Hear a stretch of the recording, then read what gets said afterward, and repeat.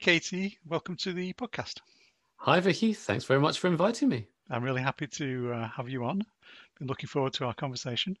Um, Likewise. yeah, so welcome.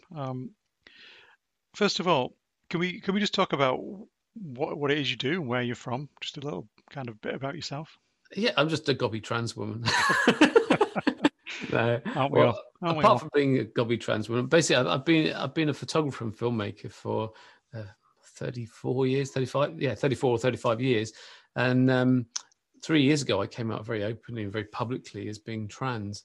And after living for 48 years as a man, and then that led me to doing forming a new business called Cool to Be Trans, where I do trans awareness training, public speaking, and media appearances to do two things.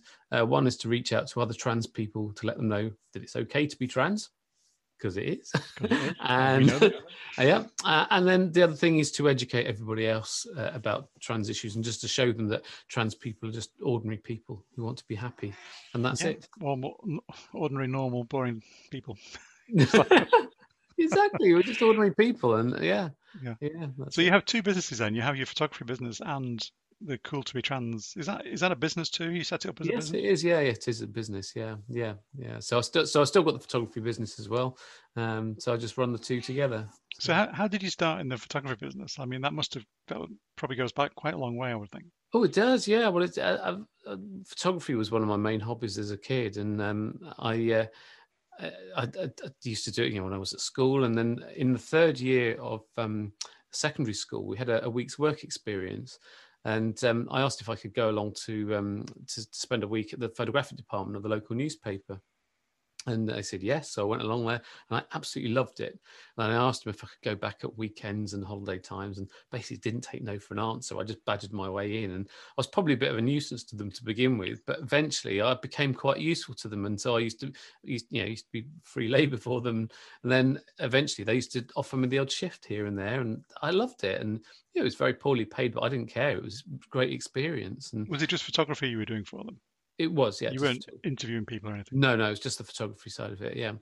And so I was doing that, and of course it was all in the days of black and white and dark rooms and Yeah, all that sort of stuff. yeah. So I spent many years doing that, and so I did my O levels, and then I did my A levels, and then I had a course lined up to do, a photography course lined up to do, but it was brilliant timing, because at that point a photographer left on the paper, and so they offered me a job with training. So it was an apprenticeship. And I thought, well, actually, I can get a lot further doing that than I could if I got a degree. Yeah. And because I thought, so I never got a degree, so I did the apprenticeship, and I'm so glad I did. So this So is glad. this from straight from school? Yeah, it's from doing my A levels. Yeah, Yeah, yeah. right. So Well, kind I of did my A age levels 18-ish. at a college rather than at school, but um, and so, because with photography, qualifications don't count for anything. It's Yeah, it's all it's what down your to pictures are like and what you like what you with like as a people. photographer, really, isn't it? Yeah. So you ended up working for local newspapers then? Yeah. So I was in local newspapers for quite a while before leaving to set up my own freelance photography and video business. So you weren't a paparazzi, were you? No, no, I was never into that. No. I've had my sort of fair share of people chasing me down the road and stuff like that. But that's generally sort of criminals do when we've done sort of court snatch pictures and things like that. I've done all that kind of stuff, and I've Yeah. done pictures in war zones. I've worked in Croatia during the Yugoslav Civil War. I've photographed riots. I've photographed the 1990 poll tax riot in Trafalgar Square. Wow. Got hit on the head with a bottle then, but Did you probably really? explains a lot, Vicky. I've never been the same since. Oh, that's hilarious. So you've also been invited into Buckingham Palace, I believe, Yeah, by royal disappointment. Yeah. by royal disappointment. So what was that like? I mean, how do you get invited to Buckingham Palace to take pictures of the Queen? That. I mean, just that is a Yeah. fascinating question. Yeah. Well, How what did it it how did it come was about?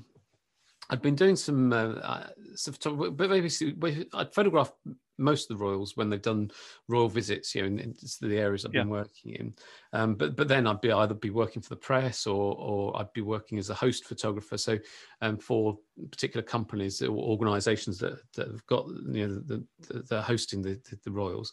But the royal visits are organised by a government department called the Central Office of Information, and so they just, it is like a military operation the way these royal visits are worked out, and so they run the whole show basically.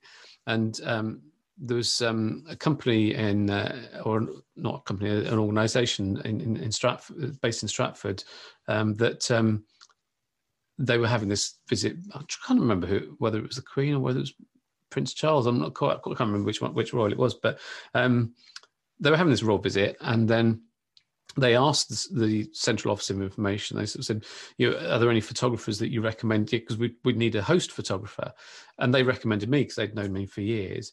And so I went along and did that, and they liked what I did for them there. And then they came back to me. It was the Royal Life Saving Society. That's who it was, and the Queen is a patron of theirs. You see, so. So they then said to me, well, we've got this reception at Buckingham Palace.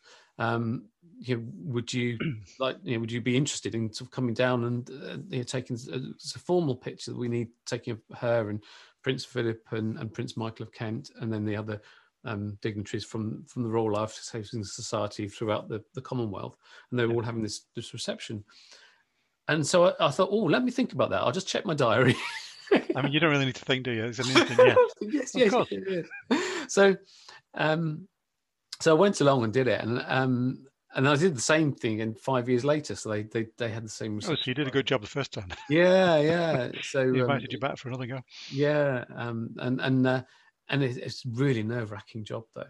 Really nerve-wracking. Oh, I can imagine. It's terrifying. Yeah. Well, what happened is that the pictures were taken in the Queen's music room, which overlooks the back. It's at the back of the Buckingham Palace. So you've got her backyard behind.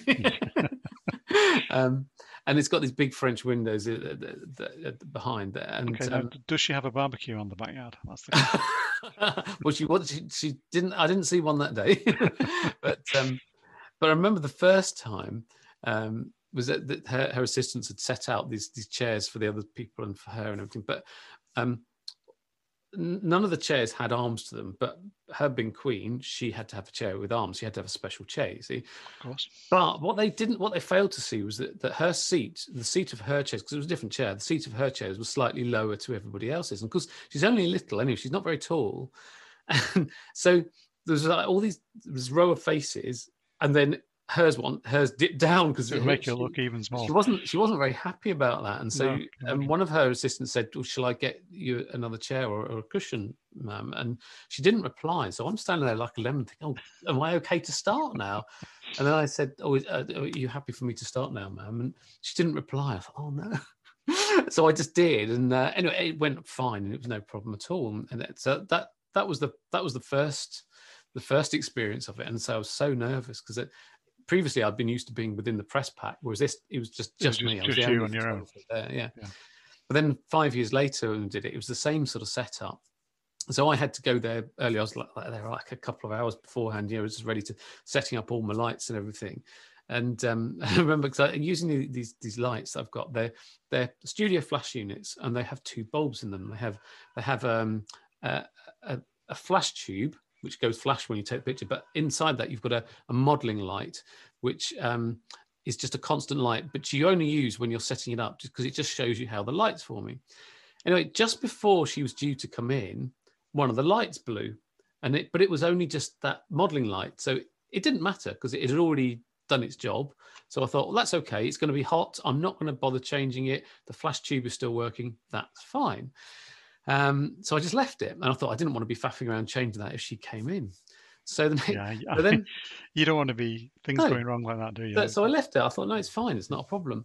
So anyway, then her assistants are then looking through the crack of the door, because they've got these big doors and they're both closed, and they're looking through the crack. And then as soon as she was within a few yards of it, they would then open the doors for her. And I had imagined people doing this all around the palace, looking through the cracks in the door, waiting for her to come. Anyway, she came in and she smiled and she was very chatty and she started talking to me and she said, "Oh, is it all right to take photographs against the light?" And so I said, "Yes, ma'am, it's fine." In fact, I should have said Your Majesty, because you have to say Your Majesty first of all and do a bow or a curtsy first of all, and then after that it's ma'am. Yeah. So did they take you through all that protocol before? Oh yeah, do all of that. Yeah. So they did that, and sat her down, started taking the pictures, and then a few pictures in, she said, "Oh, you do realise one of your lights isn't working, don't you?" Oh no, I've got to explain all about the blooming modelling light and the flash tube. I thought, I can't do that. How can I do it quickly? And so I just said, "Oh, yes, ma'am, it is working. Thank you, but it just looks as if it isn't." And afterwards, I thought, "Oh God, that sounds really flippant." But I was all right. I didn't end up in the tower, so I was okay. You survived. That's good. I survived it. Yeah, it was all right. So are the photographs you did, are those on your photography website? Yeah, there is. Yeah, there is one of the pictures on there. So I've got people can go and look if they want to see what they turn out like. Yeah. So these were for an official occasion, or they were just? Yeah, it was for this reception, because I had this reception for people, from the Royal Life Saving Society. So right. From the heads from all of the Commonwealth countries. So your pictures would be used. They would be sent out to various press organisations and stuff, would they, around the world? So all that kind of stuff, and also just for themselves, just for their own memory of it. That's all it was. Yeah, so they can stick them on Twitter or something. Yeah, all that kind of stuff. Yeah. But it's just But of course, it's really prestigious. I can't even say it. Prestigious job to do. Really. It's but yeah, very nerve-wracking. So while we're just talking about your photography business, can you explain the name of your business and how you've not changed that since your transition? Yeah, it's called Martin Neves Photography and Film, because Martin was my old name. And the thing is that when I came out very publicly, the thing is that I had to come out very publicly because at that point, my photography business, video business, had been an established brand for 22 years. I was and still am actually ranked second in the UK on Free Index of photographers just through customer reviews. So who's number one? Go on. I don't know, but I'm hiring a hit squad as we speak. So I'll soon be number one. Yeah, okay, good. Carry on. Yeah. I shouldn't have said that. I've blown my cover now, haven't I? So I built up this great reputation for myself, and so I was fairly well known as Martin Neves then. And I just thought that if I changed the name of the business to Katie Neves Photography and Film when I transitioned, then nobody would know who that was, and it would be like starting from scratch. Yeah, so you might lose customers, or so people don't realise it's the same person. Kind of. So I just felt that the only thing that I could do would be to keep the name of the business the same, but then like detach myself from the brand name, if you like. So even though I'm the only person working in the business, so instead of being Martin from Martin Neves Photography and Film, I'd be Katie from Martin Neves Photography and Film. So do you get people calling up saying, "Can I speak to Martin?" Yeah, it does happen. You say, "No, he's not here anymore. He's just me." Yeah. Well, in fact, for a while, I had on the bottom of my emails, my email signatures, I would put with my photography business, I put, Martin is not my husband, my dad, my business partner, my brother. I used to be called Martin. Click here for more information. Then there'll be a link through to my Call to Trans website. But I've taken that off now, so I haven't put that on there. But I did do that for a while. So you kept the old name, and the business obviously survived. Yeah, well, things that I know many trans people are very uncomfortable with their old name, so much so that they call it their dead name, and it's a real trigger for them to even hear their old name being mentioned. But I'm very comfortable with my old name. I don't like being called my old name because it's not my name anymore, but I'm very comfortable with it, and I'm completely at peace with my past. And so I don't want to wipe out the previous 48 years of history, and I'm proud of everything I achieved as Martin. And so in a way, it's quite a tribute to Martin to be able to keep the name going through my business, even though it's not my name anymore. Yeah, I mean, as long as people don't call you that name directly, I mean, I think it's okay to refer to Martin of the past. That's absolutely, that's and so I have no issues with that. But it's ironic now. I'm actually much better known as Katie than I was as Martin, just through all the activities that I've been doing with Cool to Be Trans. And so I could actually change the name to Katie Neves Photography and Film if I wanted to now, but I'm not going to be honest, because it's part of my story. And it, as I say, it is quite a nice tribute to my past anyway. So I'm completely comfortable with it. I mean, So I mean, the fact that you still have this business called Martin Neves, it's a kind of an in when you want to talk about trans issues with people, you can kind of bring this up and, yeah, the name change. Yeah, exactly. So yeah, so I'm keeping it as it is, really. Yeah, so that's fine. Yeah, I mean that's great. I think I would, if I had a business, I think I'd probably do the same. It would certainly been easier for me if I'd have called it something generic rather than after I mean, my you could old have just called it Neves Photography, but then people wouldn't know that it's Martin Neves. Yeah, I could. So I guess, yeah, I could have done that, but I just, yeah. Have you noticed any difference being a woman business owner now to before, a male business owner? Has attitudes towards you from your clients, has it changed? Have you lost clients or gained clients because of it? Okay. Obviously, you don't Not have in to name terms your of being a woman. I don't think I haven't experienced any misogyny. Certainly, the people that have brought me in, I've been treated with respect by the people that brought me in and booked me to do jobs, and by the people I've been taking pictures of. I certainly haven't had any problems like that yet. No, that's been fine. In terms of my transition, I have lost some clients through it, but then I knew I always would, and I just sort of got to the point where I thought, well, actually, although I'd missed the income from the people that I lost business with, I only want to work for nice people.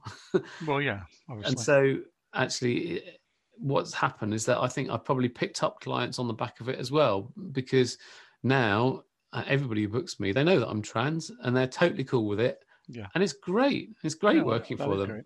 It's brilliant, so and also it's opened up the way for me doing Cool to Be Trans as well, and so that's been fantastic. And yeah, so you kind of had a transition in business life. And I did well. What I did with my coming out sort of story was quite dramatic. I mean, most people sort of coming out is sort of quite sort of gentle, and they tell a few people, and then they tell a few more people, and then it widens out. But I did tell just a few very close friends, but then it went big. So basically, because I had been so well known, I just thought, I've got to just do this big, come out very openly, very honestly, and very publicly as being trans, and continue to do that. So what I decided to do was make a coming out video, which you can see actually if you go onto my Cool to Be Trans website and go onto the About Me page, you can see it there. And I made that public on the on the 26th of April 2018, and I sent it to all my clients, and I put it on all my social media. And I remember my finger nervously hovering over the mouse, knowing that as soon as I clicked the mouse to make that video live, my life would never be the same again. I was so frightened because I was freelance. I didn't have any long-term contracts. People just booked me for short-term jobs. They just booked me for a job here and there. Yeah. So, and if they had a problem with my being trans, then the phone would stop ringing and I'd just lose my business, and I was so frightened of that. My whole reputation, my livelihood, everything rested on the reaction to that one video. It's the most important video ever made in my life. Anyway, I clicked the mouse and I waited, but then I had to go out on a job. But my mind wasn't on the job. I took the pictures as quick as I could, and the client was very happy with the pictures, but I couldn't wait to get back to see what was happening. On Facebook was the first one that did. And I needn't have worried, because I was inundated with hundreds of messages of support. It was amazing. I felt so loved. I didn't do any work for 3 whole days because I was so busy replying to all these lovely messages of support. It was incredible. And it went from being something that I was absolutely dreading to being one of the most uplifting experiences of my life. Second only to the birth of my daughter. It was right up there. It was absolutely incredible. It was amazing. And I had lots of lovely messages from, as well as from other from clients and from friends, as other trans people had seen it as well, and they'd said that they appreciated what I said because it really helped them. You jumped in the deep end, and I did. Told everybody in one go. Yeah. I mean, I did a more kind of a gradual, coming out, but it can be a really difficult time that you're going through, personally, and also worrying about, what can go wrong. Great to hear that you had such a positive response from your video. It was incredible. Yeah. So can we just talk about your transition story? I mean, obviously going back to when you were a kid, could you just, explain how it came about for you? Yeah, absolutely. Yeah, well, obviously, I was assigned male at birth, and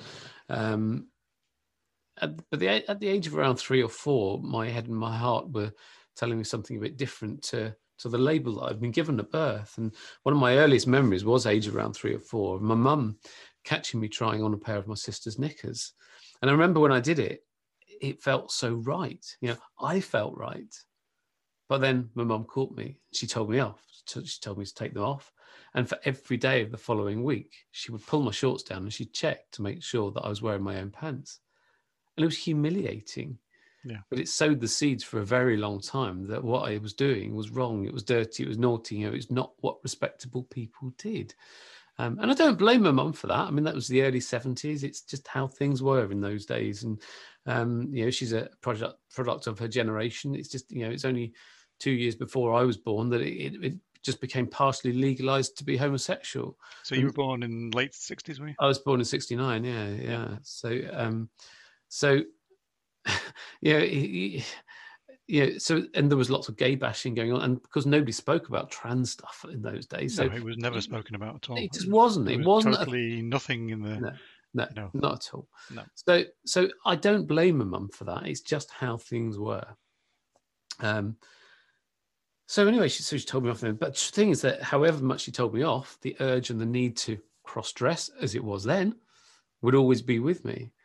And so throughout my childhood, I used to secretly dress in my sister's clothes whenever I had the opportunity. And whenever I did it, it always felt so right. But then... Was this kind of totally in secretive? Oh, completely. You're in the house on your own kind of thing? Yeah. Whenever I had the opportunity, completely in secret. Yeah. And it always felt so right. It was great. But then those feelings of feeling right were very quickly replaced by feelings of guilt and shame and self-loathing, because it was not what respectable people did. It's not what I did. This is not who I am. And so I was in complete self-denial about it. So it was many years before I'd even admit to myself that then I was a cross-dresser. It was just, no, this is not what I did. And so every time I did it, I would promise myself that I would never, ever do it again. And I tried so hard to not do it. But the trouble is, however hard you try to suppress it, the urge and the need always comes back, and usually with a vengeance. And that's what happened. So you might be able to suppress it for a few weeks or months. Exactly. And that's what happened. And this vicious cycle went on, right up until my mid-20s. So by my mid-20s, I trained to become a press photographer. And as I told you before, I was initially working on newspapers in Kent. Yeah. And before leaving there to move up to the Midlands, when I got a job as a senior staff photographer with the Coventry Evening Telegraph.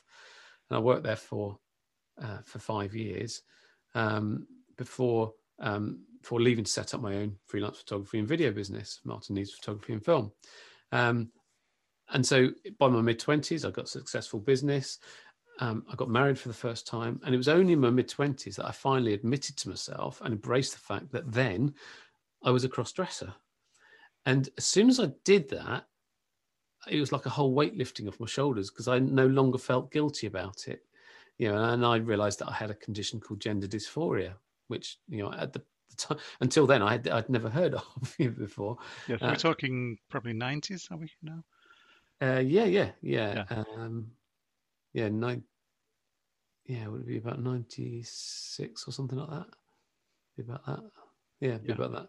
Did you go through a period where you would like go and buy clothing, and then you'd have a mad kind of feeling of guilt and purge everything, and then a few weeks later or a few months later you'd be buying it back again? Did you go through that? A lot of people do go through that. Yeah, I didn't. No, I didn't buy stuff and then get rid of it. And no, I used to when those days I was I was dressing, I was wearing my wife's clothes in secret, and so I was just doing that. And I did buy the odd few things, but then I just keep them well hidden, and but I never got rid of those at the time. I didn't sort of purge like that. But the thing is that as soon as I admitted it to myself and embraced it, I sort of realized that it was gender dysphoria, and but in those days the level of gender dysphoria was low enough that it was satisfied by the occasional cross-dressing, and so that was okay. And but obviously you're well aware that gender dysphoria can vary in intensity, and it very often increases over time. And that's exactly what happened with me, and I was completely unprepared for that, completely.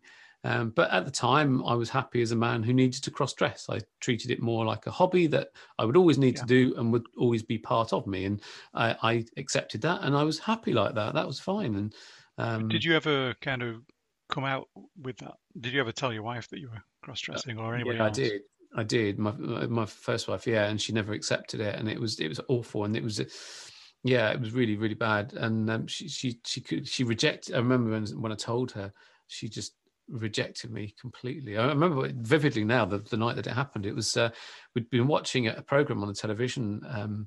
It was a travel show, and it was hosted by Gabby Roslin, right. And it was a story. She was covering a story about a husband and wife, and the husband was a cross-dresser, and they went on a holiday, a caravan holiday to Wales, and that was the time where her husband could explore his feminine side and cross-dress, and he'd go off quite happily and do go out shopping and doing all the rest of it, and she was supportive of that. And so and my wife just said to me at the time after we watched that, she just said it jokingly, oh, I hope you never do that to me.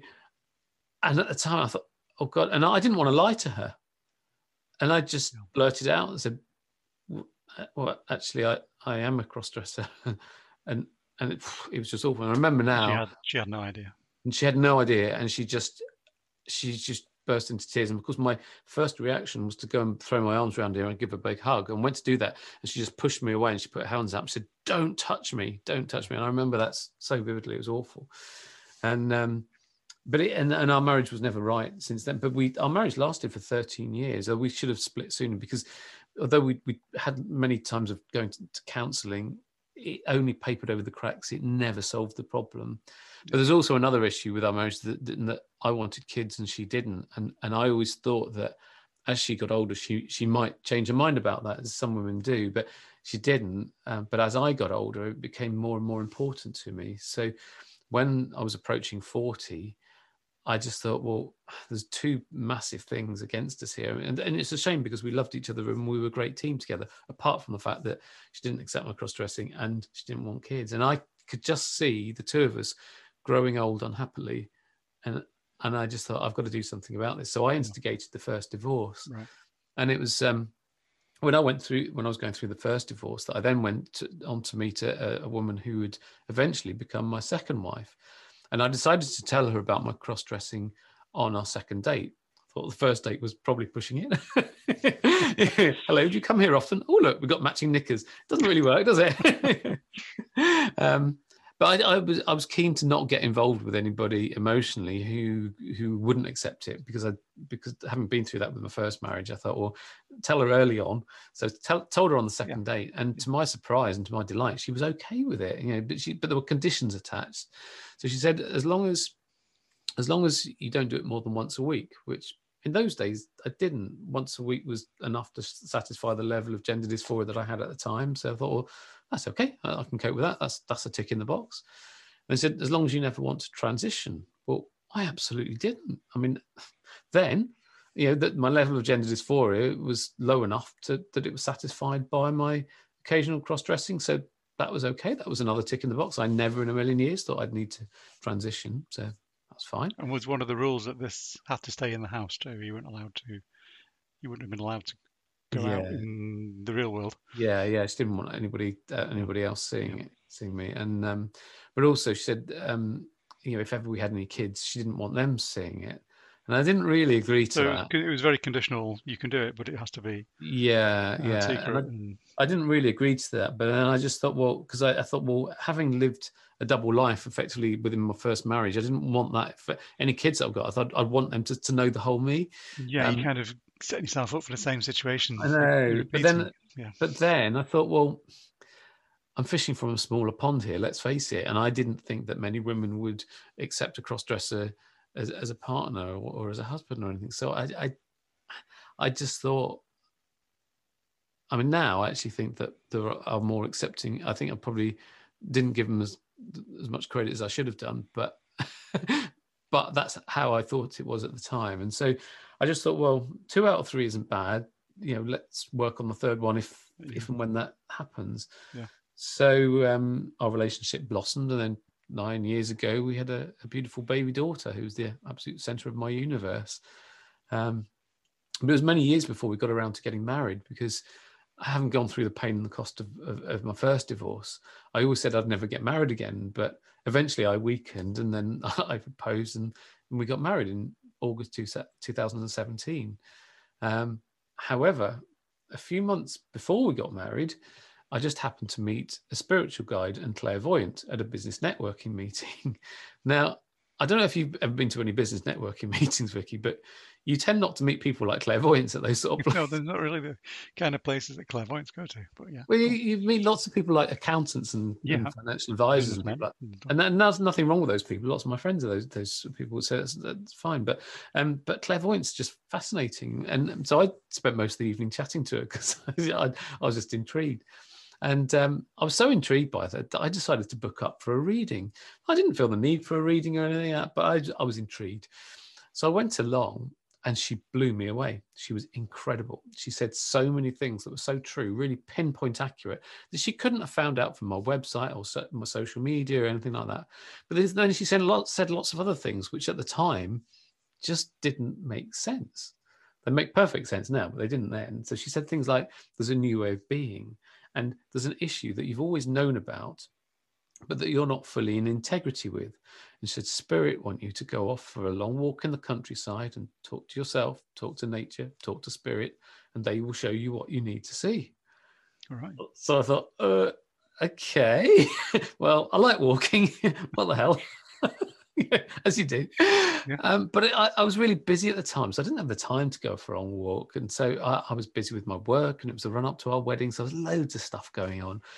So in the meantime, we got married in August 2017. And it wasn't until very early November 2017 that I finally took myself off for a long walk. And I took myself off to Rutland Water because I love it over there, beautiful countryside over there.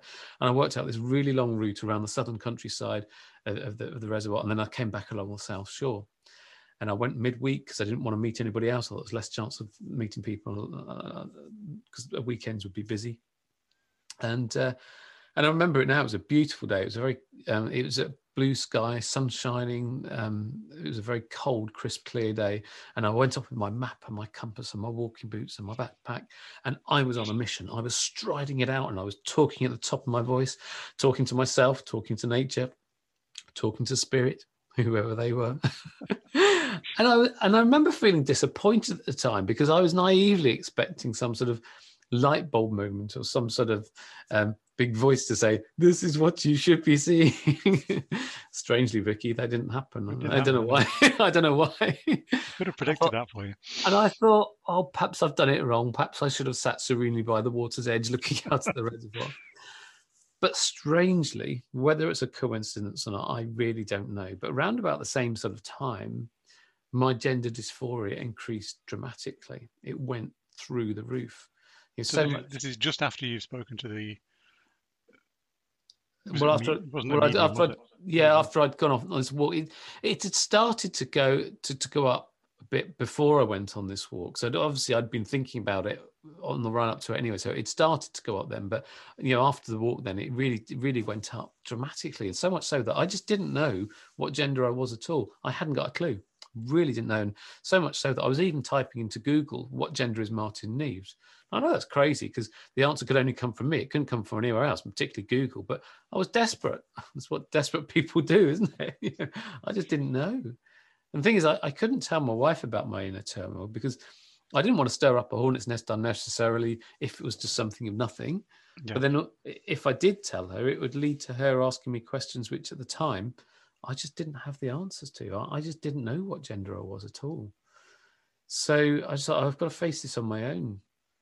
So the first thing I did was to get some counselling. So I found a counsellor who had experience of dealing with people with gender issues. And I had 4 sessions with her. And in hindsight, I think I should have had more sessions with her. But at the end of those 4 sessions, I wrongly concluded that I was gender fluid. And I realised now why I realised that. And that was my fear of admitting to myself that I was trans, that was making me hang on to any bit of masculinity that I had. And that was an easy way of doing it, by saying I was gender fluid. But I didn't just take that conclusion as read. Because while I was doing that, I was also working through a self-help workbook, which you may well be familiar with. It's called You and Your Gender Identity by Dara Hoffman Fox. I've not seen those. Yeah, they're a gender therapist from the States. It's a brilliant book. It's just like psychotherapy in a book. Right. And it took me about 2 months to work my way through it. It's a lot of work. It's a self-help book. And by the time I got about 3/4 of the way through the book, it became obvious that I wasn't gender fluid. I was, in fact, a transgender woman. And then by the time I got to the end of that book, that conclusion hadn't changed.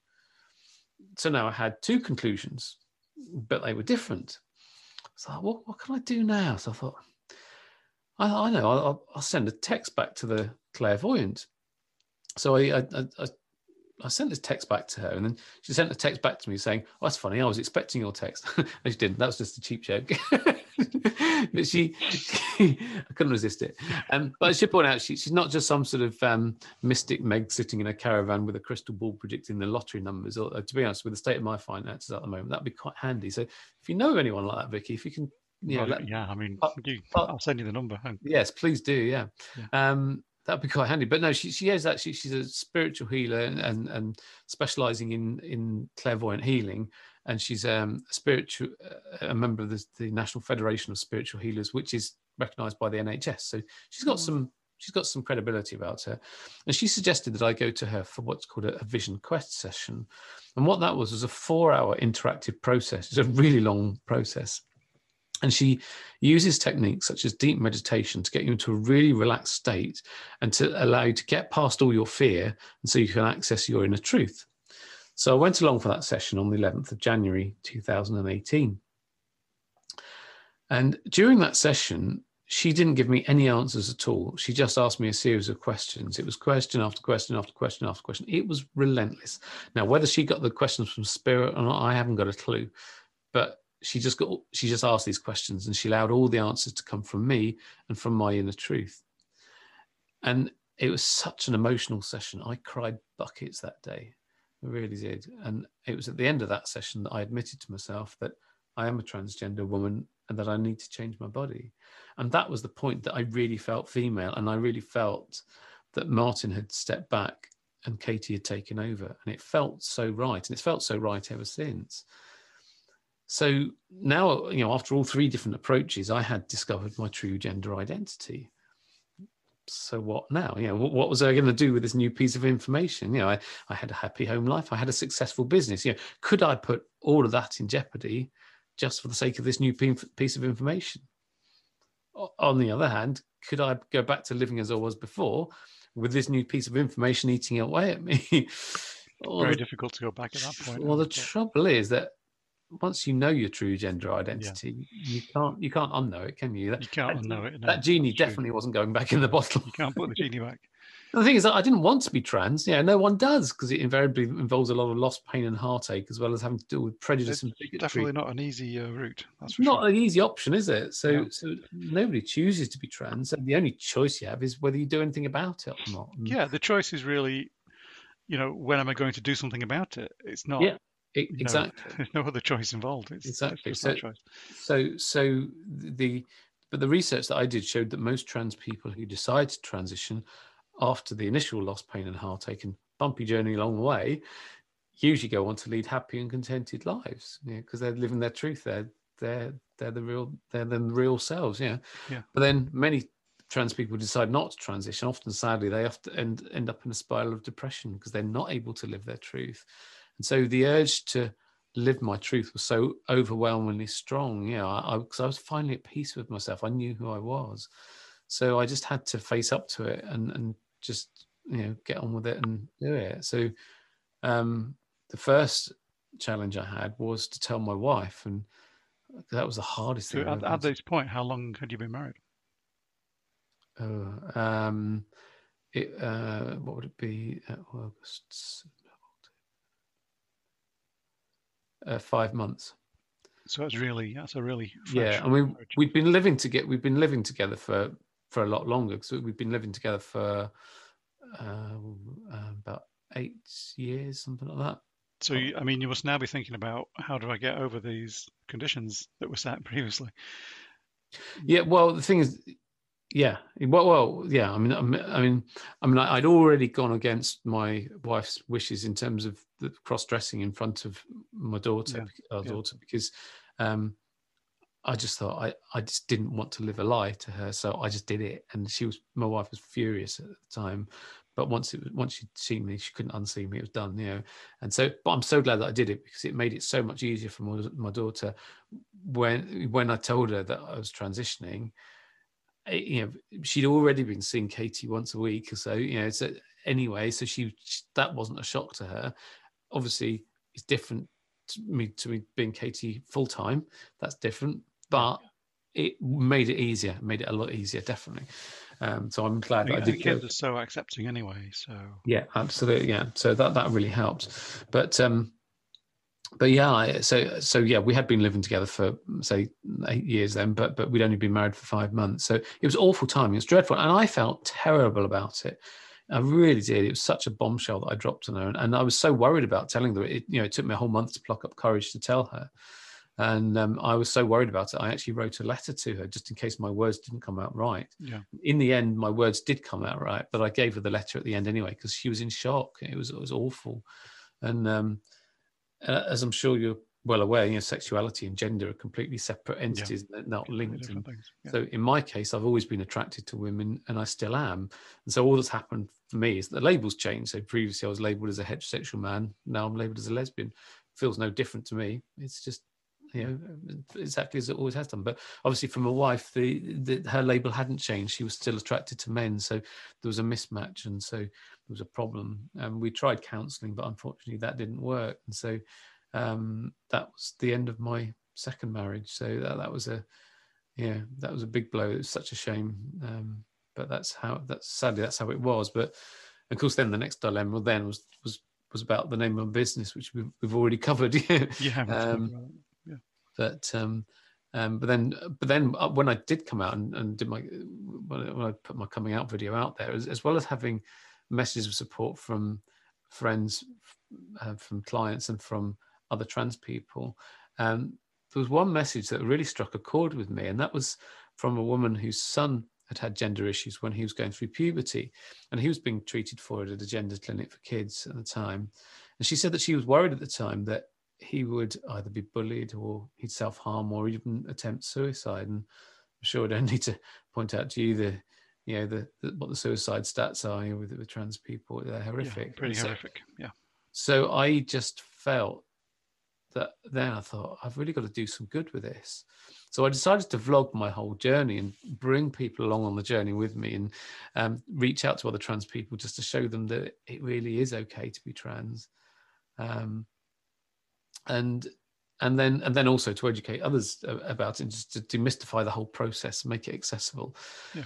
And so I did that, and then my story got picked up in initially the local media. I started doing interviews for local radio, and then local newspapers. But then it escalated, started doing stuff for national radio and television and national newspapers and magazines. And so all of a sudden I've become this sort of trans ambassador, if you like, for want of a better word, however you want to call it, or advocate or whatever. So is this all related to the fact that you were fairly well known at the time anyway? I think it probably was, and by the unusual way that I came out, and it's just because it was an unusual story, it got picked up, and then all of a sudden I was the sort of, You were on. I remember seeing a video of you on. Was it on ITV News? Yeah, ITV News. Yeah. So that probably that was in the very early stages of your transition, I think. It was. Yeah, I was still wearing a wig then. Yeah. So I was. Yeah. But they were great. They treated me so well. They were really supportive. They were brilliant, and I thought that the finished video, I think they edited it together really well, because I much prefer doing live interviews, because I'm much more in control of what's said and how it goes out. Whereas, and I can steer things how if I don't like the way it's going, I can steer it. Being edited afterwards, isn't it? When it's recorded, you are in the hands of the editor. Yes, indeed. But they were brilliant. They were great. They were so supportive. They were lovely. And I just think that a lot of prejudice and bigotry comes from a fear of the unknown. So if you can take that unknown away, then you're doing a really good thing. So I think education is the key here. So the more education there is, then the more acceptance there will be. And then the more acceptance there will be, the easier it would be for other trans people to admit to themselves that they're trans, because that's the hardest thing, isn't it? It is. It's very hard. And B, do something about it, and just to live their best life. As ultimately, that's what we all want to do, whether we're trans or not. We all want to live our best life.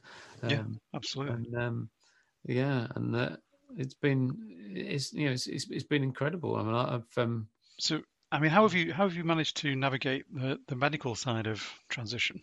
Did you approach your GP at some point and tell them? I did. So that was actually in January 2018. So I approached my GP actually before I told my wife. Actually, I approached my GP, and at the time I'd been quite healthy. So I lived in the village for 23 years, something like that at that point. So I knew the doctors that were up there, but I didn't know them that well because I hadn't been there that often. So I didn't know which one to ask for such, imparting such. So your surgery is one of these where you go in and you get any of the GPs will see you. Well, yeah, you could. Well, you phone up and you ask for an appointment, and then they tell you who you're going to have the appointment with. Right. And so I didn't know who to ask for, because I just knew that I felt more comfortable talking to women about it than I did men. Because some men feel threatened by it, and for whatever reason, and so I've always got a much better response from women. So I just asked for a female GP, and I just happened to get the GP that I got. She was lovely. She was brilliant. She couldn't have been more supportive. I was so lucky to get her, because I'd heard all these horror stories about so many GPs not being supportive. I think in a lot of cases it's because they really don't know how to deal with it. They're not trained. You might be the first trans person they've ever kind of come across. Yeah, they don't have there's no official training either, I don't believe. And this was the case with this particular GP, and she admitted that she'd never treated a trans patient from the start, and she had, in a previous practice, she had treated two trans women who had already transitioned, and so they'd already sort of done it, and so that was different to starting them off. So she had no experience of that at all. And I asked her, did she have any idea what to do? I mean, no, normally they just kind of you have to tell them that they need to be referred to the GIC. Well, this is what happened. Because I'd seen all the horror stories, because I'd been on all the forums and everything, so I knew what to expect. So what I did, I printed off a load of stuff from the NHS website. There's some really good resources on there, and so I printed off loads of this stuff, and I went along and said, "There you go. There's some bedtime reading for you." and so I said that I'd like to be referred to a GIC.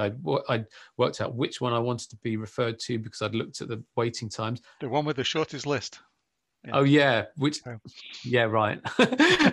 Well, at the time, because my nearest one at GIC is Daventry, And at the time, their waiting time was 2 years, 8 months for first appointment.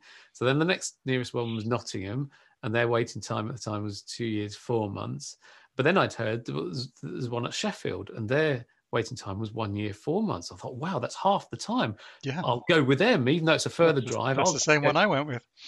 So I thought, right, great, I'll get on their list. So I got on their list, but I've only just had my first appointment, and that it took me 3 years, 2 months to get it.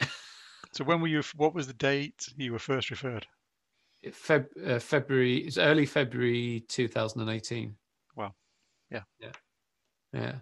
So so their waiting list just grew and grew and grew, and so I've only just had that. But things that I didn't, because this has been like a pressure cooker building up inside of me over 48 years, and so once I'd admitted to myself I was trans and I was going to do something about it, I wanted to go at it 100 miles an hour, because I'd made the decision, if I'm going to do it, I'm just going to get on and do it. But the trouble is, then you're held back by the NHS. You can't. Yeah, I mean, you can go on and start doing all your paperwork and your passport, your driving license, and all those. Yeah. Change your name, paperwork, and all that stuff. Yeah, and all your accounts and everything. But the NHS part, the medical part, it just gets stuck. It does. I mean, the only options you have are, get stuck with the GIC system, or go private.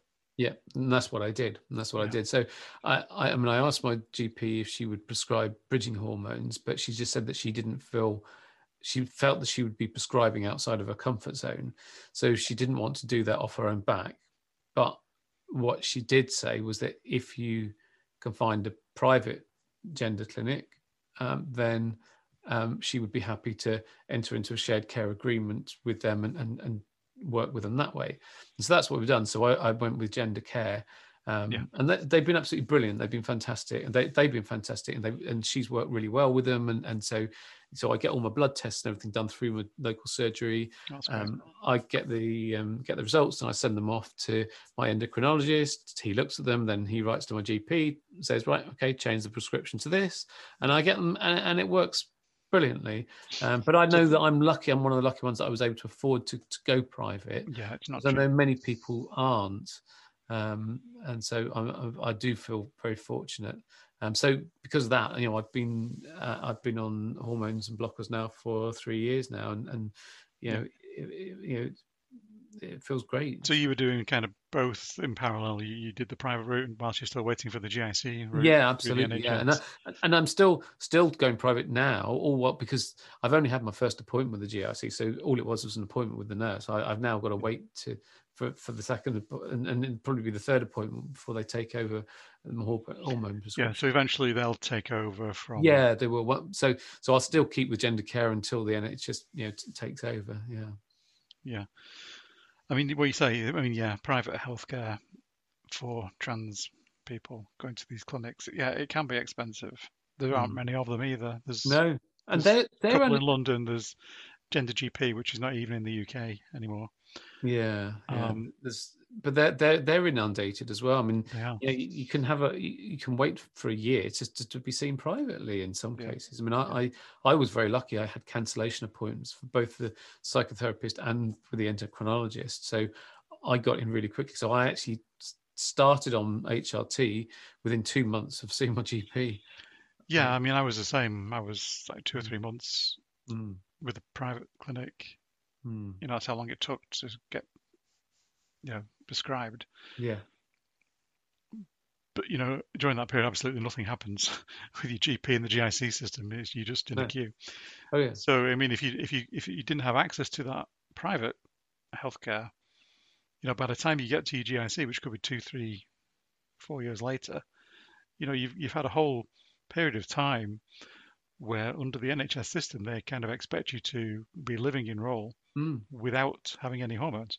Yeah. I mean, to me that sounds horrendous to try to attempt that. So hard, isn't it? Can you imagine living your life today with no treatment? Yeah. Oh, it would be horrendous, wouldn't it? Oh, totally. And it's just, I think the emotional differences that you get with the hormones as well make such a difference. Yeah, it makes a huge difference. Yeah, I'm just so much more sensitive than I was before, and I cry so easily. I mean, I even cry at my daughter's Tinkerbell films, for goodness sake. She's funny. Whenever we watch a film, she sits there looking at me. Yeah, are you going to cry, Dad? Are you going to cry? Yeah. And how was the rest of your family in terms of support? Family and friends when you went through transition, or when you first came out. I mean, how did they take the news? Okay, friends in the main have been excellent. They've been fantastic. They've been so supportive and lovely. I have lost a few friends, but they obviously weren't true friends, so they're no loss. So that's So I did lose some, but not that many, to be honest. So friends have been good. Family have been hardest. Obviously, I lost my wife through it. My daughter has had her struggles with it, but she's absolutely fine with it now. She's great. To be honest, she's been the best of all of them. She's been absolutely fantastic, really supportive. She's been great. My mum struggled with it. I had big problems with her. The first time she saw me as Katie, she rejected me. It was awful. I remember she lives down in Kent, and I drove down to see her, and I remember I had a really bad drive down there. The M1 and the M25 were really bad, so it took me 6 hours to drive down there, and I had my daughter with me because I thought, well, because my daughter had accepted me so well, I thought, well, it'd be good for my mum to actually see how well my daughter's taken to it, because she could learn from her. Yeah. So that's why she was with me.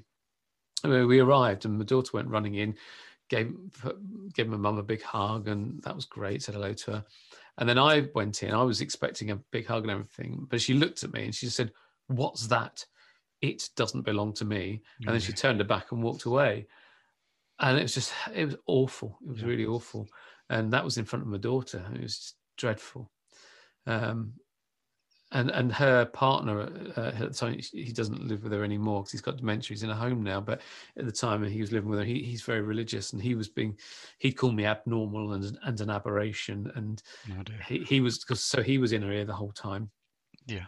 And so, he was making it my mum worse. And so that was a real low point in the relationship with my mum. It's a lot better now, though, to be honest, because and that's something that COVID has actually helped with in a weird way, because my mum hasn't got internet access or anything, she hasn't got a smartphone or anything like that. We can't do FaceTime or video calls or anything. So, and because of lockdown, I haven't been able to get down to see her for a long time. So we've just been doing phone calls, and so right from the start of the first lockdown, I've just been phoning her every day. And just by doing that has improved our relationship no end. It's really good, and we're really close now. Although she often misgenders me and calls me Martin and everything that, but I think that's now because she's got dementia, and I think it's the dementia talking more than her. And so I just realised that's what it is, and I accept it. And the importance. But has she accepted you as you are now? I think so. She certainly loves me. And I don't know. I mean, she'll say, "Oh, you were christened as Martin. That's who you are. You'll always be my son," and she'll emphasize the word son and all of that. So I don't know. I don't know whether she still thinks it's a passing phase or not, a fad or whatever. I don't know. But she does love me, and our relationship's good. And she's 83. Yeah, I've got to look at this pragmatically here. I mean, some people get your experience like that, and then others get, total exception. It's it's really difficult to understand how your family will react. I had all my family were amazing, brilliant. Every single one of them had an amazing response. But but lots of people do have one or two family members who, in particular, are not as accepting as you'd hope. Yeah, well, I lost my sister through it. So my sister's very religious. She's a very evangelical, born-again Christian. You think that's the reason, the religion, maybe? Yeah, oh, definitely. Absolutely, yeah, definitely.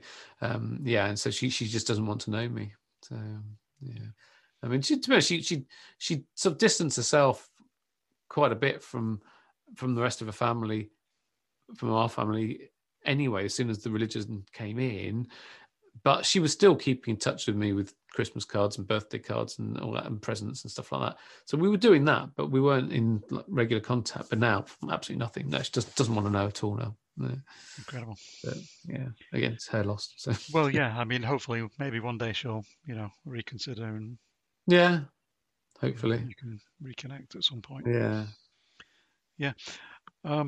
So we spoke a little bit about the stuff you do in the media, newspaper. You've been on TV a few times, newspapers, and you refer to yourself as a trans ambassador. Yeah. Do you also consider yourself to be a trans rights activist? Yeah, I do. I didn't really set out to do that, to be honest. My whole thing was about education and about educating people, but doing it in an entertaining way. So I try and put in as much humour as I can, because I just think it's important to entertain people. Because if you entertain people, if you can make them laugh, then they'll listen to what you've got to say and they'll remember it, and you'll get your message across. And I think so. Doing it in a nice way and just show them that we're just ordinary people, and we can have a sense of humor. We don't have to take ourselves too seriously. So that was my whole thing. But then as it went on, and then I was more active on social media and everything, there were more and more things that I just had to stand up for, and especially obviously over the last year there was the non-reform of the Gender Recognition Act. There's been all kinds of things. There's been so many different things, and I just felt I've got to stand up for this. And so I have become a trans activist, really, but so I didn't set out to do it, but I just don't like seeing unfairness, and there's lots of unfairness at the moment, and I felt that I needed to help to do something about it in whatever small way I could. So, I mean, as an ambassador like you are, I mean, what would you recommend, or what would you tell people about being a trans activist? I mean, how would you tell them to go about it? What would you? Is there any kind of advice you could give? Yeah. Because a lot of times you do see on Twitter, people kind of ranting about things, getting angry, fighting with certain people. And I think that probably has a negative effect as well. Well, it does, and I think that's the thing. I think yes, it makes me angry as well. Some of the things that go on, and you see some of the things by the TERFs and everything that go on there, and it makes me angry. But the thing is that if you actually go about your campaign in an aggressive manner, then you're just shooting yourself in the foot, and you're actually not doing the campaign and your cause any credit. You're actually discrediting it, and I think you've got to go about it in a nicer way, and however much you don't want to. So you can still be angry, but you kind of challenge your anger into educational things. I mean, take J.K. Rowling for instance. Yeah. Take her as far away as you like. I was going to say, do I have to? But no, take it. I mean, I wrote an open letter to her, about all the transphobia that she's been doing and everything, and I got over 1,000 messages of hate and everything off the back of it and everything. But I did it in a nice way. It wasn't an aggressive way at all. The way I did it, but then she's received a lot of death threats from trans activists and whatever, and I just think it's such the wrong way to go about it, because then it gives her ammunition and all the other TERFs ammunition to say, oh, look what these nasty trans people are like. They're all aggressive. They're giving death threats to our lovely J.K. Rowling. So it's the wrong way to go about it. And so I really do appeal to them to try and go about it in a much more friendly way, a much cleverer way. So a more intelligent, more kind of along the education. So. Influencing route rather than direct conflict. Bring people on side, because the thing is that while some other trans people may applaud them and say, well said, good for you for saying that. I mean, sometimes there does need to be a reaction to some of the horrible things. Oh yeah. Say. Oh, totally. I mean, they can't go silent. We can't be silent to it completely. No, 100%. Oh no, I'm not saying don't react. 100% react, but it's how you react. Yeah. But the thing is, what you've got to think about is, say that some trans people will applaud them and say, well done for doing that. The TERFs will always attack them anyway, whatever. And if you're aggressive, it just gives them more ammunition. But for everyone else in between, so all the cis people who haven't got much of an idea about trans issues, they're going to look at this and they're going to see, well, we've got two sides to this here. Well, who are we going to side with? Well, they're less likely to side with trans people if all they see of trans people are these angry people issuing death threats. Yeah. You're much better to educate them and just show them that we are just ordinary people, and we can make them laugh. We can bring them on side. And so I think it's much better to do it that way. And so if you look at it in terms of what the results will be of what you're doing, I guess, going down the education route, trying to be an ambassador will produce much better results. Yeah, and you've got to convince more people. And you've got to appreciate that when you're representing any part of society, that carries a lot of responsibility with it. And I feel that intensely, and that the last thing I want to do is to upset any trans people or misrepresent them in any way. And some things that I've done, I've got wrong, and I hold my hands up to that. I think we're all human, and I've done the best I possibly can. I think I've done a reasonable job with it so far, but some things I have got wrong, and I've regretted the way I've gone about some things. But I've learned from it. But that's we all do that, don't we? Yeah, we do. Absolutely. Absolutely. Yeah. So under your it's cool to be trans website, you do a lot of training events for corporations. Yeah, well, for any organisations, but I do it seems to be mainly for corporations at the moment, but it can be for anybody. I mean, I did it for a group of homeless volunteers recently. I've done them for all sorts of people, really. So are these trans awareness kind of training events that you do? Yeah, so they can be either that or inspirational speaking events. So I can do like 3-hour trans awareness training sessions where with smaller groups where it's so it's much more intense. So I give them it's much more in depth. Or I can also do like 1 to 1.5 hour speaking engagements where I go in and I tell my story, but with my story I weave in education about all things trans. So there's explanations about things like gender dysphoria and the difference between sex and gender and sexuality and all the sort of usual stuff that you would expect, but it's weaved into my story. And then I give my top tips for being a trans ally.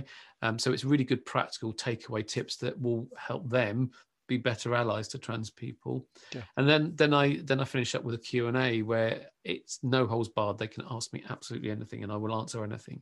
And so I just open myself up to whatever they want to ask me. And how is the reception?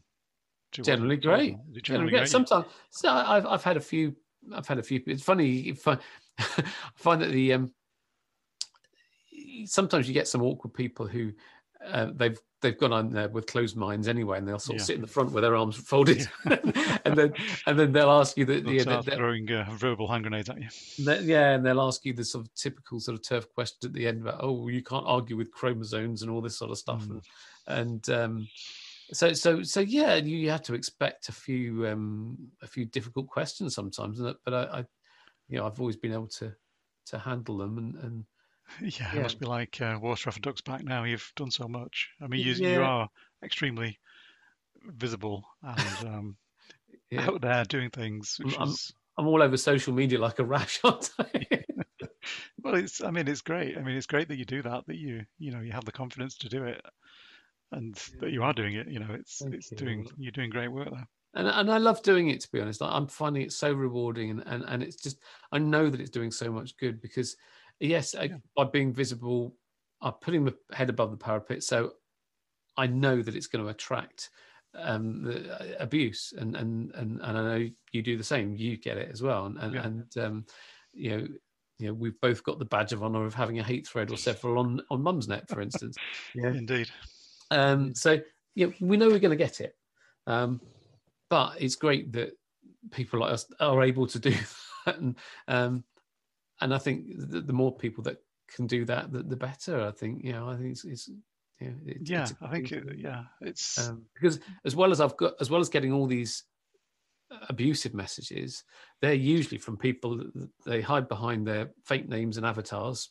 Always, it's always a fake name and a fake everything. So you don't know exactly who it is. Especially on Mumsnet. Mumsnet is awful for that. Terrible. So.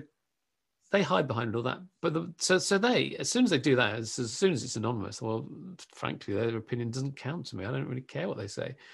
But the ones that really matter, I get lots of private messages, particularly from parents of trans kids, and thank me for what I've been saying, especially when I read that open letter to J.K. Rowling, and they sort of said, well, we'd like to say what you've said, but we can't because we don't want to out our children, but they said that what you said has really made a difference and has really helped us and our children, and those messages are so special. They really are. They're wonderful. Yeah.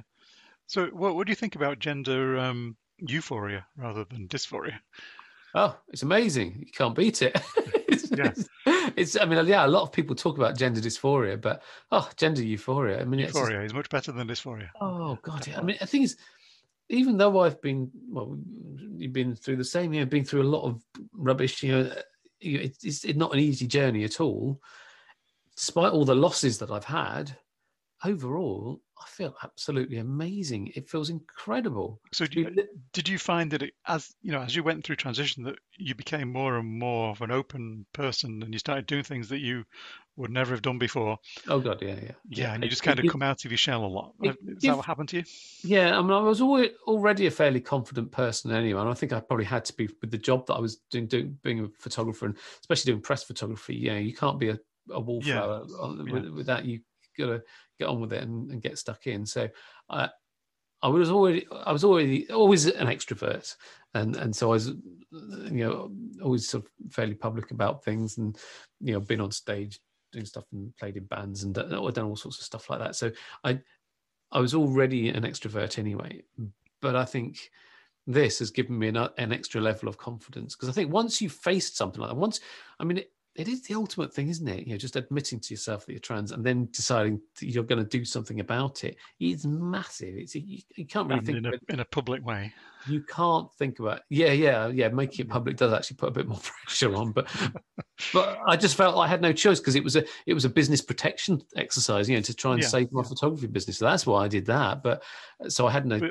I mean, you're also into a bit of salsa dancing, aren't you? Yeah, I love salsa. Yeah. But unfortunately, because of lockdown, I haven't been able to do it for a while. But I can't wait for us all to come out of lockdown and to be able to get up close and personal again. Yeah, you also play in a band, is that right? I used to, yeah. I don't at the moment. I haven't done for quite a while, but yeah, I played in lots of different bands. I'm into folk music. So what was your instrument of choice? A guitar and banjo.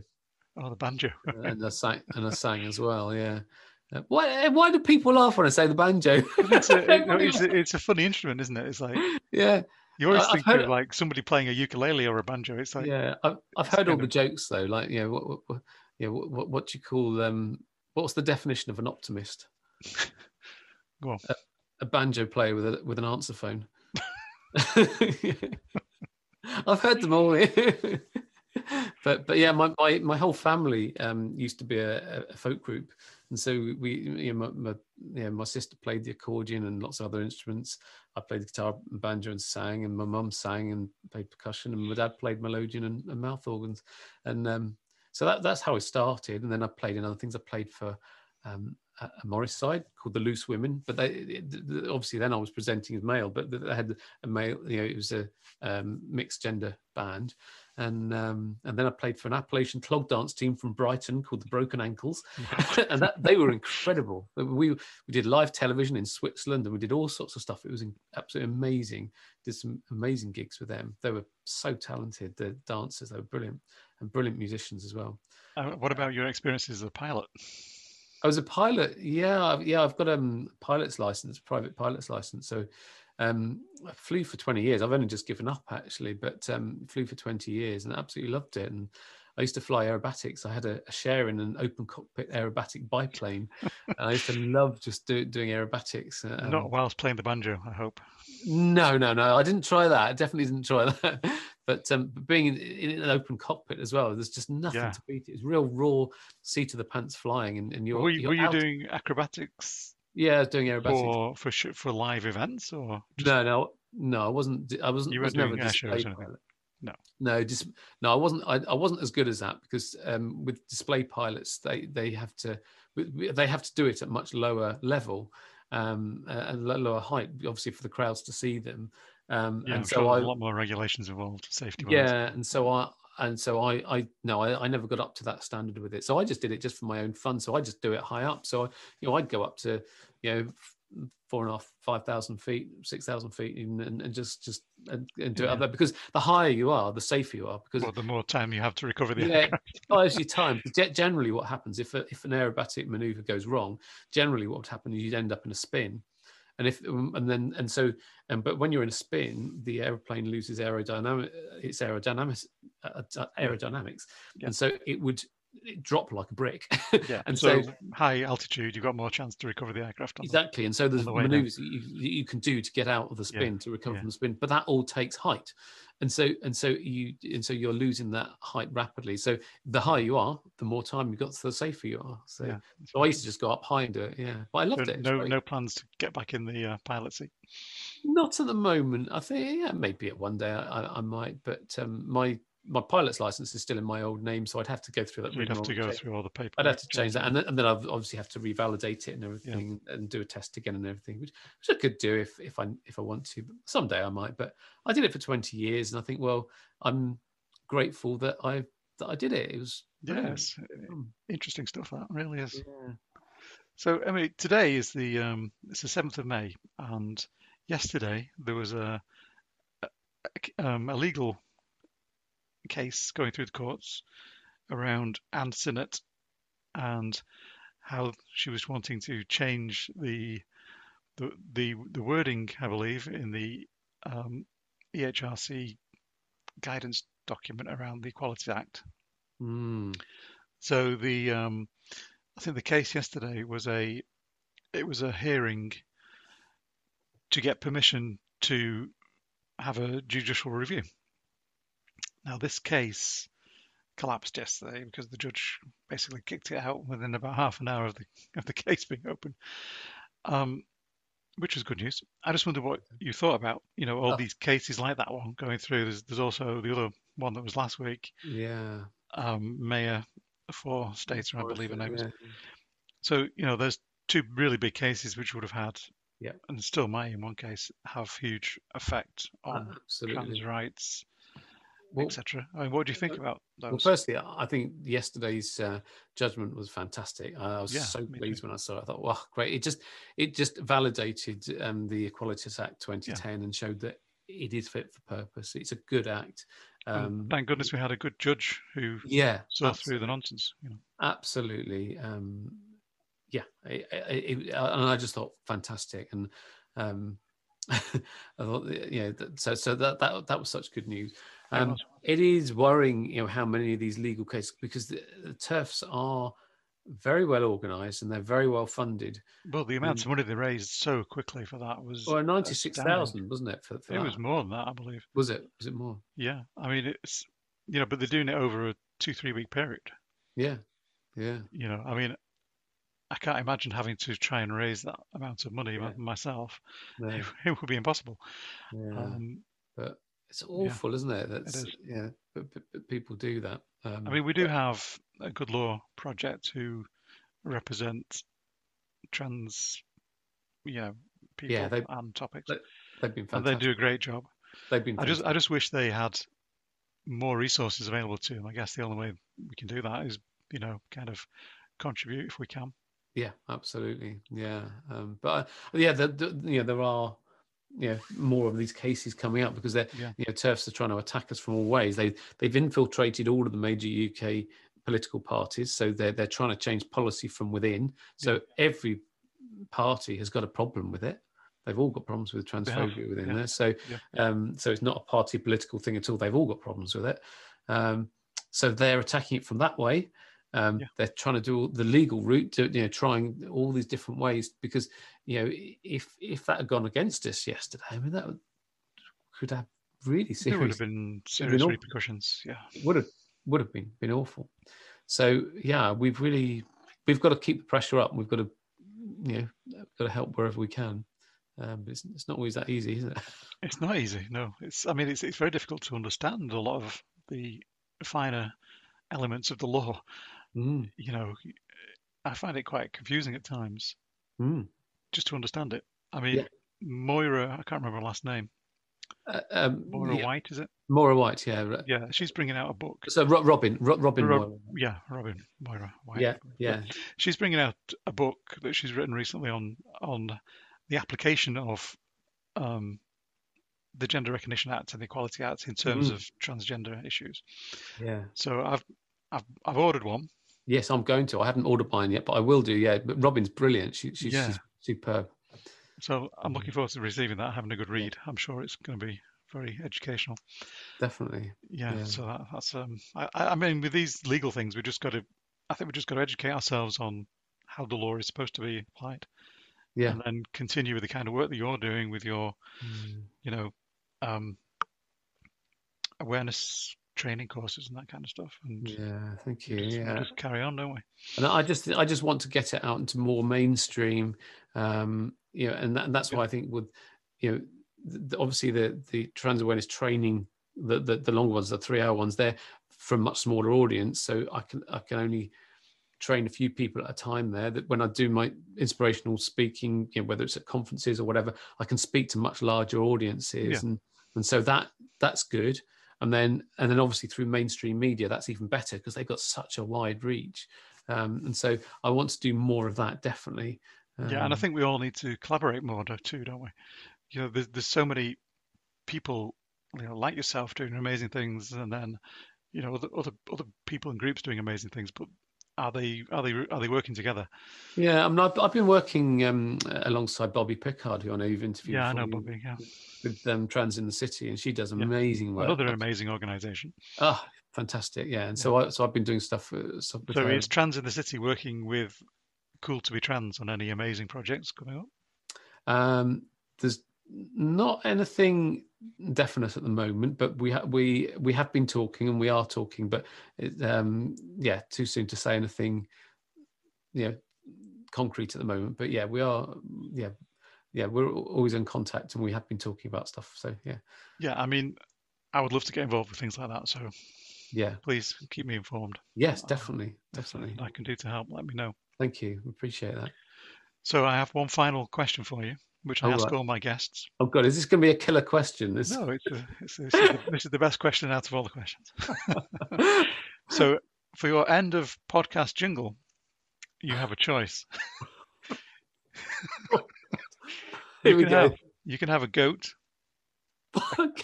Goat? A goat, yeah. A cow, or you can have a yay. Oh, it's got to be a cow. I've always been a silly cow. A cow, okay. The cow is yours. It's only like a 3-second jingle at the end, so. Okay. But I ask all my guests, and the most popular by far is the goat. Is it? Yeah, the cows had several, but not anywhere near the level of the goat. Well, goats are quite sweet, I suppose, aren't they? They are. Yeah, it's anyway, that's good. Thank you for that. And a huge thank you for coming on the podcast today and talking about all those amazing things we spoke about. Oh, fascinating to learn about some of the stuff you're doing and your transition story. Oh, thank you so much for coming on. And thanks for all the work that you do as well. It's brilliant. Thanks. Yeah. So hopefully see you at some other event. Yes. Yeah, it'd be great. It'd be great to meet up in person at some point. Yeah, post-COVID stuff. When we're all let out. When they let us out into the wild, We're nearly there. We're getting there, aren't we? We're not too far away. I had my second jab yesterday. So. Oh, well done! Excellent. I had the first one about 5 weeks ago. But I've had a sore arm all day, all yesterday afternoon, but it seems to be getting better. Yeah. So, good. So at least you're double jabbed. So I'm on the way. I'm on the way to freedom. Yeah. Brilliant. Okay, so I shall sign us off at that point. Yeah. And talk to you soon. Brilliant. Thanks ever so much, Vicky. Thanks.